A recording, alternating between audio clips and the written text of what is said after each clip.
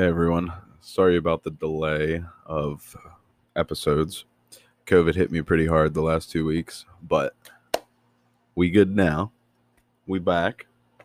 Um, yeah. So my last episode was talking about the GHL controller compared to the Apex. Um, I'm just gonna rattle off some things because I'm pretty familiar with the Apex. I'd say some of the disadvantages are I do hear a lot of people talking about how the temperature probes go, and I'm actually having that issue right now. It's saying the tank's like 95, and things are alive in there, so there's no way it's 95. Um, I would have to say I'm not the biggest fan of the salinity probe. I just don't see a big point for it, you know? Um, so I mean, honestly, I wouldn't go the extra money. I would just go with the Apex EL and get the pH and the temperature probe. That's what I really lean towards. I don't know. The salinity probe, to me, I have a customer that does have it, and it gets really inaccurate really fast. I'm just not a fan of it. Um, I mean, I really use mine for pH and temperature.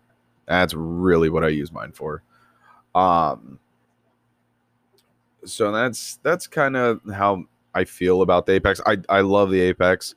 I love that you could be anywhere in the world, and as long as you have internet or 5G whatever on your phone, you can still access your dashboard and still control your Apex. I love that. Oh my gosh. Um, which I wish Ecotech would do that. I really do. Because I'll tell you what, it would be nice just to be able to, I don't know, maybe it's just me being me. It'd be nice to be able to control my lights and everything from anywhere. Um, but yeah, so, and then as far as the GHL, like I said, I'm not too, like, I've never personally had one.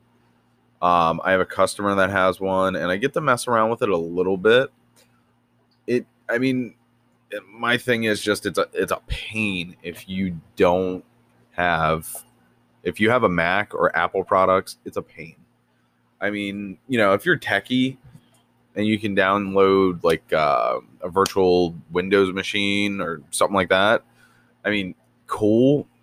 But I don't know. For the money I'm spending, I just feel like that's so much work. Like, I mean, I'm sorry, but if I'm spending $850 on a controller, I want to be able to plug that thing in and set what I need to set and be good.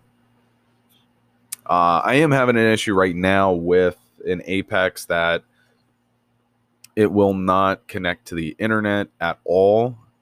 And I hooked it up to a head unit, and it says it's linked. So I'm not sure. I got to call Apex support on that one. That's a new problem that I've never come into contact with. I've reset it multiple times, blah, blah, blah.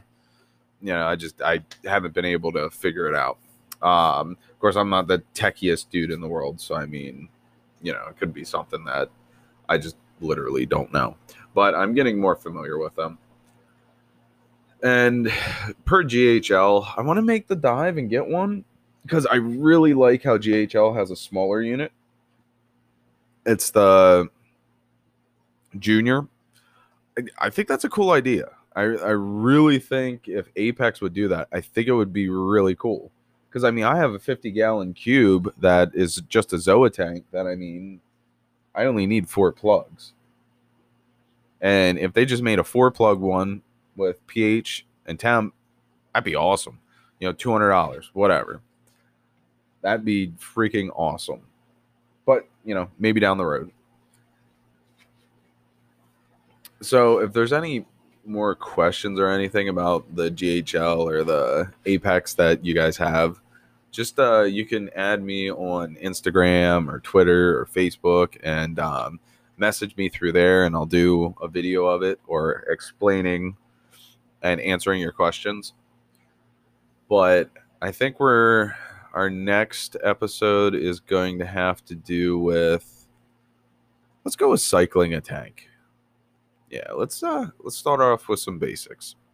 If you guys want to hear any specific episodes, like I said, just add me on Instagram. It's Aquarium Express, Aquarium_Express, or wherever, and just message me and tell me what you guys want to hear, and we'll do a episode on it.